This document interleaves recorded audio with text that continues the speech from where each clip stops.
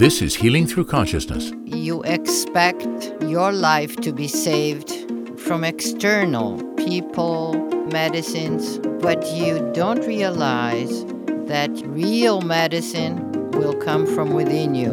Welcome. You know, a number of years ago, I initiated a series of call-in shows with Dr. Claudia Bernhardt-Pacheco. Listeners wrote or called in to deal with real-life problems, from new work initiatives to relationship challenges, even to drug abuse, death, and suicide, those everyday situations that hit all of us. Integral psychoanalysis is the name of the therapy we do from our clinic in São Paulo, and it goes out to the world through our psychoanalysts who attend clients in person and online, reaching people all over the planet. And having been personally helped by Norberto Keppe's psychoanalytical method for the past 22 years, I've always felt there's a tremendous need to get this out to the world.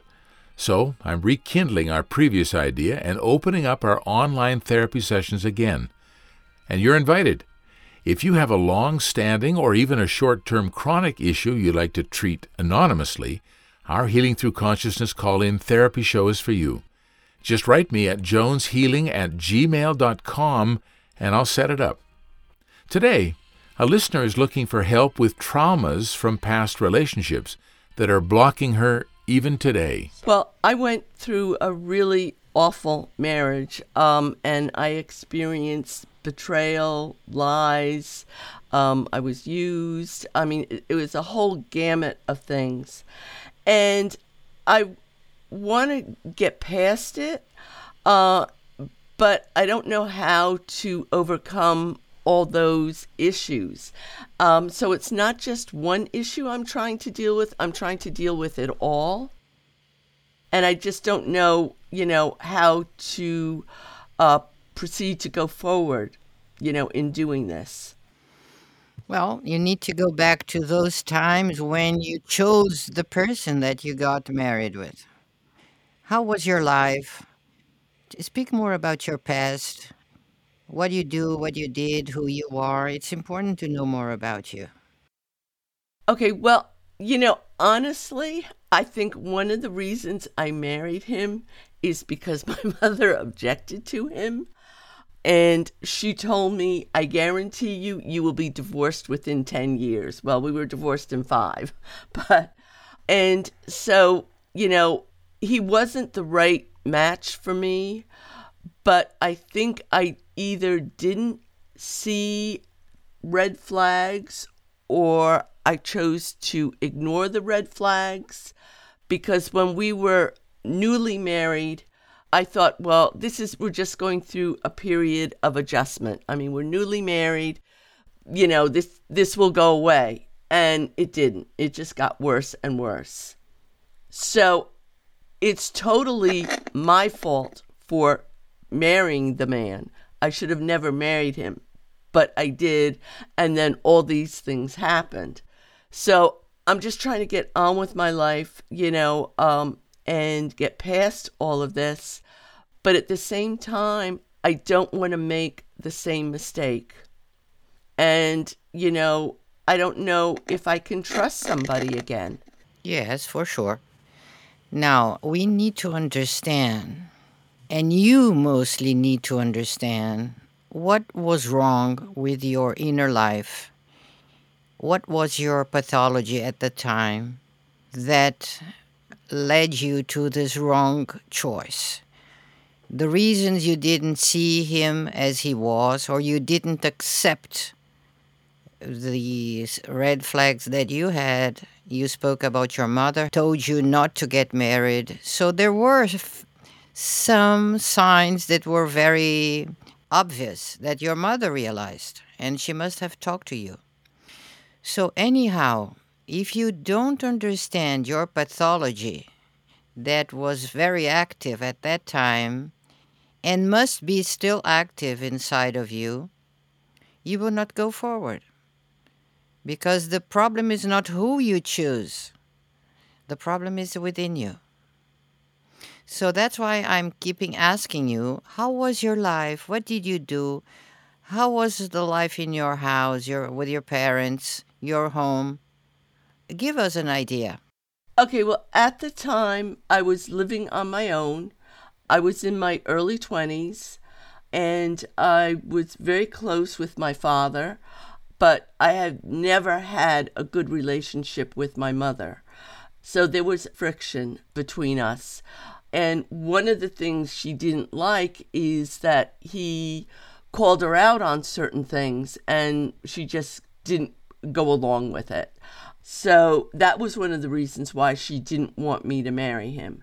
Now, she never verbalized any other reason other than, she just didn't feel he was right for me.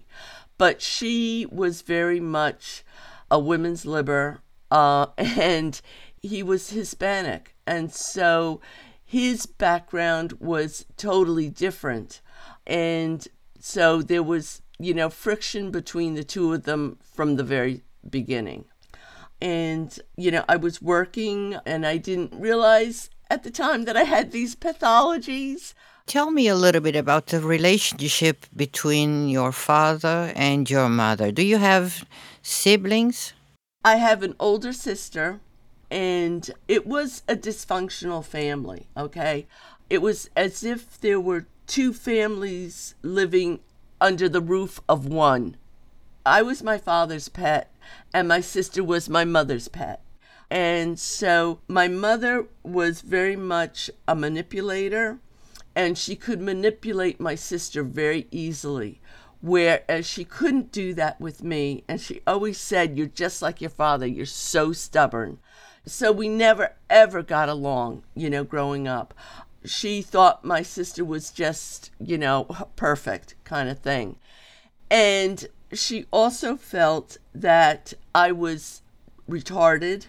And so there was never any kind of encouragement or guidance or anything. So I was kind of left to my own devices growing up. And my mother came from a very wealthy, affluent family. My grandfather was a diplomat. She literally lived all over the world. And so she was brought up by maids and nannies. And so she really didn't have a clue as to really how to raise children. Either did my father. And he was a teacher, and he was great in the classroom, but when it came to his own kids, he really didn't know what he was doing. And so they did some things that were really, really awful. Like they were going to separate, but they never let us know. They tried to keep it a secret. And then, so what they did is they shipped my sister off to Catholic boarding school, and they shipped me off to my aunt and uncle so I could go to Catholic school there. And once we were gone, they had our dog put down. I mean, they didn't even try to find a family for her or anything. And it was just really, really awful. And so it wasn't a good situation. It was really a bad situation with my aunt and uncle, and I felt like I was just an in-house slave.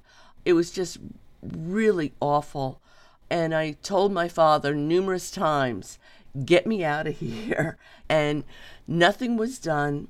And finally it got so bad that I told him, I said, "If you don't get me out of here, I'm going to do something drastic." And I gave him full warning, and nothing was done.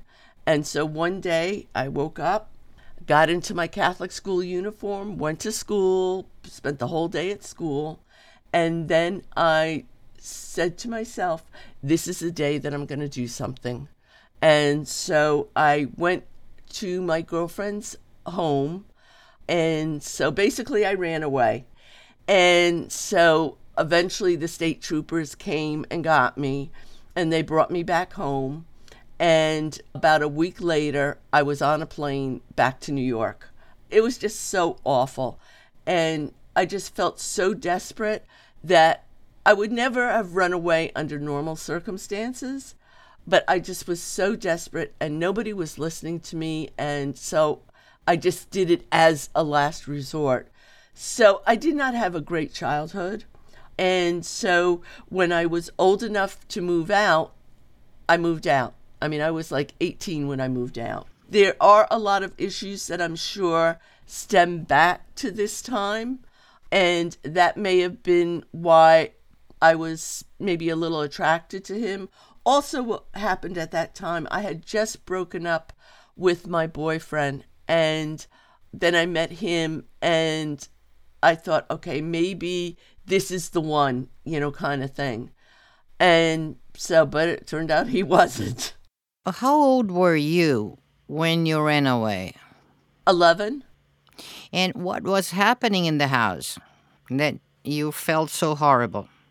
Well, my uncle is a professor of music. And so he taught at the University of Miami in Coral Gables. And my aunt was a very, very accomplished piano player. And she also taught, in the home as well. So when I would come home from school, I wasn't allowed to have any time with friends or anything like that. And I was studying classical flute. And so I would have to practice for several hours on the flute.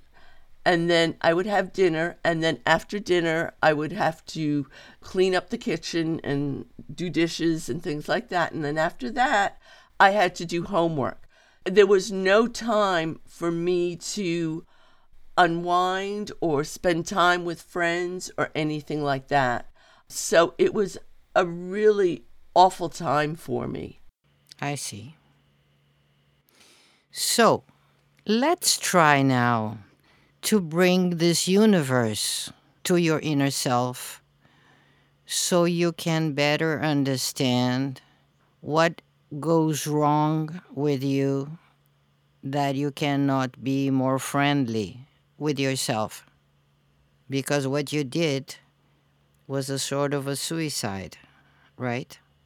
Because of what happened, you sort of jumped to a suicidal setting, right? With your ex-husband.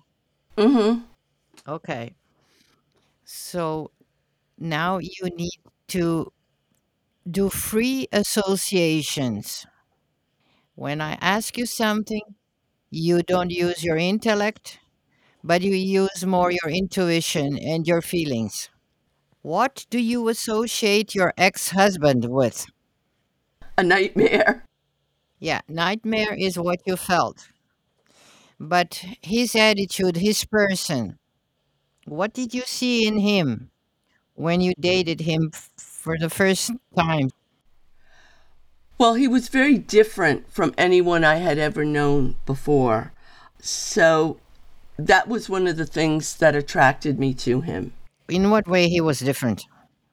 Well, you know, he is Hispanic, and so it's a different kind of culture. And his mom was an at-home mother. She didn't work. She just took care of the house, her husband, and the children, kind of thing. And I wasn't used to that. So it was very different. It was a total different experience. It was a different language, different customs. So that's what attracted me to him. My father always said, you fell in love with his family. And I did. I really did. Okay, so what do you associate his family then with? With happiness, with caring. They weren't very educated. His parents weren't very educated, but they were very loving and devoted to their family. And your husband, what attitude he had? In the beginning, he was very much like that. But then as time went on, he started an affair shortly after we were married, and it went on for the entire length of the marriage. So the horror you felt was more related to to his infidelity? Yes, that And was a big part of it, but there were other things too. He was mentally abusive, and so that was very hard to deal with. how And was this in practice, this mental abuse? What did he do and say? Well, it was things like he would ridicule me, he would humiliate me. If I were 10 minutes late coming home, it would turn into a huge fight. We lived in New York, and so I worked in Manhattan, Midtown Manhattan, and we lived in the Bronx. So there was a lot of traffic I had to deal with. And so sometimes I would be a little late. And anytime I was, it would turn into this huge fight. And it didn't make any sense to me, like why he was going off on this. Yes. So you have then two possible behaviors within you, bringing this to your inner life. One is these loving, caring, soft, beautiful feelings and attitudes. And there is another one who terrifies you. That is your attitude to make like a huge problem when you see a mistake. This can be within your inner private life, with yourself, and maybe with other situations too. So instead of acting always in a loving and caring way, sometimes you have this reaction who causes you a nightmare, an inner nightmare. Every time you enter in this criticizing things that are little in yourself or in life, you get terrified. You break up this inner peace, inner loving and good feelings. Do you understand what I mean? I think so. You yourself gave a sign or a lesson of life to us today. How you should behave, what you have to pay attention, what your bigger pathology is, which is this attitude, creating a huge problem out of small things. Do you perceive how you do even with yourself? I didn't realize I was doing that, but I can see where that is, the case, but I'm not sure how to fix it. Sorry to laugh, but this is not something for you to be worried now. Okay, now I brought you a pathology, and I brought Okay. you also a healthy side of you. So if you see more, if you understand it better, this is the solution. So you can have the free choice to act in a loving, comfortable, affectionate way, or you can crucify yourself and be very intransigent, demanding, or seeing in small problems a big, huge problem that causes you suffering. It's a matter now of being more and more conscious of this and having the free choice. What do you prefer to be? How do you prefer to act and react? If you want to fix it, you are entering also in this field of censorship. Oh, how can I be like that? This is censorship. Well, I know that it is something that I have to deal with, and I'm just not sure really how to fix it. I mean, I'm very, very close with my daughter, and she has married a wonderful guy, and they have a beautiful little boy. And so I have that around me all the time. So that part of it is good. But like when I get into I'll call it my negative side, that's what I'm trying to figure out how to stop that from happening. Do you have an example? that we could treat in this last 5 minutes of how do you Uh, enter in this negative side? well, like if I'm worried about something, I think sometimes what happens is I create more of a problem than what it really is. Yeah, like you described your husband. Yes, So yes, you do the same thing. right. Uh-huh. But can you give an example of a problem that you oversaw? Overreacted to, oh gosh. Very practical, very simple. Well, I won't say that I overreacted, but I did get upset. I am a diabetic and I have to be on particular medicines, and one of the medicine I cannot get. And one of the reasons I can't get it is because other doctors have been overprescribing it. And it's a medicine that people who don't have diabetes have been using to lose weight. And it's so irritating to me that I can't get medicine for an actual physical reason. I mean, I need it. And then I've got these people who, are taking it just to lose weight. Like people like Oprah Winfrey, the Kardashians. I mean, it's like so many people are using it to lose weight. So it's really causing a problem. And I have only 1 week worth of medication left. And it's not available, and they don't know when it will be available. And so I called my doctor's office and I told them, I said, it is urgent. I need to get this medicine. And if I can't get the full dosage, let me at least get 1 milligram, at least so I got some medication in me. And so they said, oh, yeah, we'll take care of it. We'll call you back tomorrow. Well, they never called back. The following week, and this was on a Friday, I called back and I told them, I said, I cannot wait until somebody gets around to this. I need something done right away. I said, I've called all over creation. I found a pharmacy that does have a supply of the 1 milligram.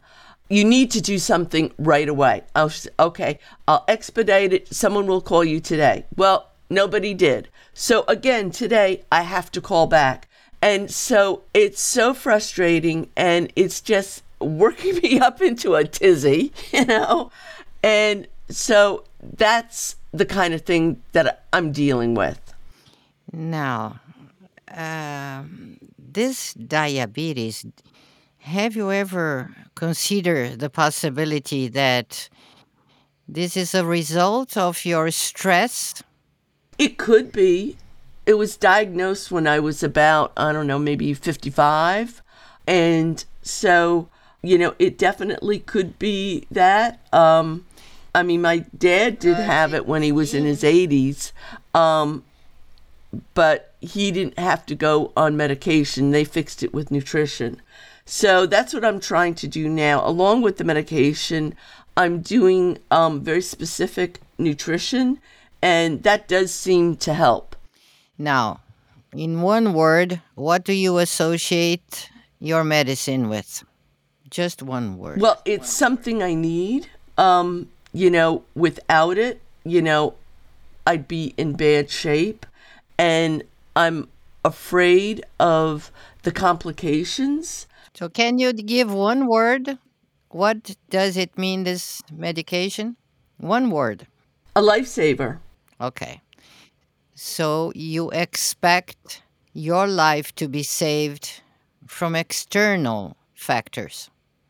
Material, external, people, your ex-husband, now the medicines.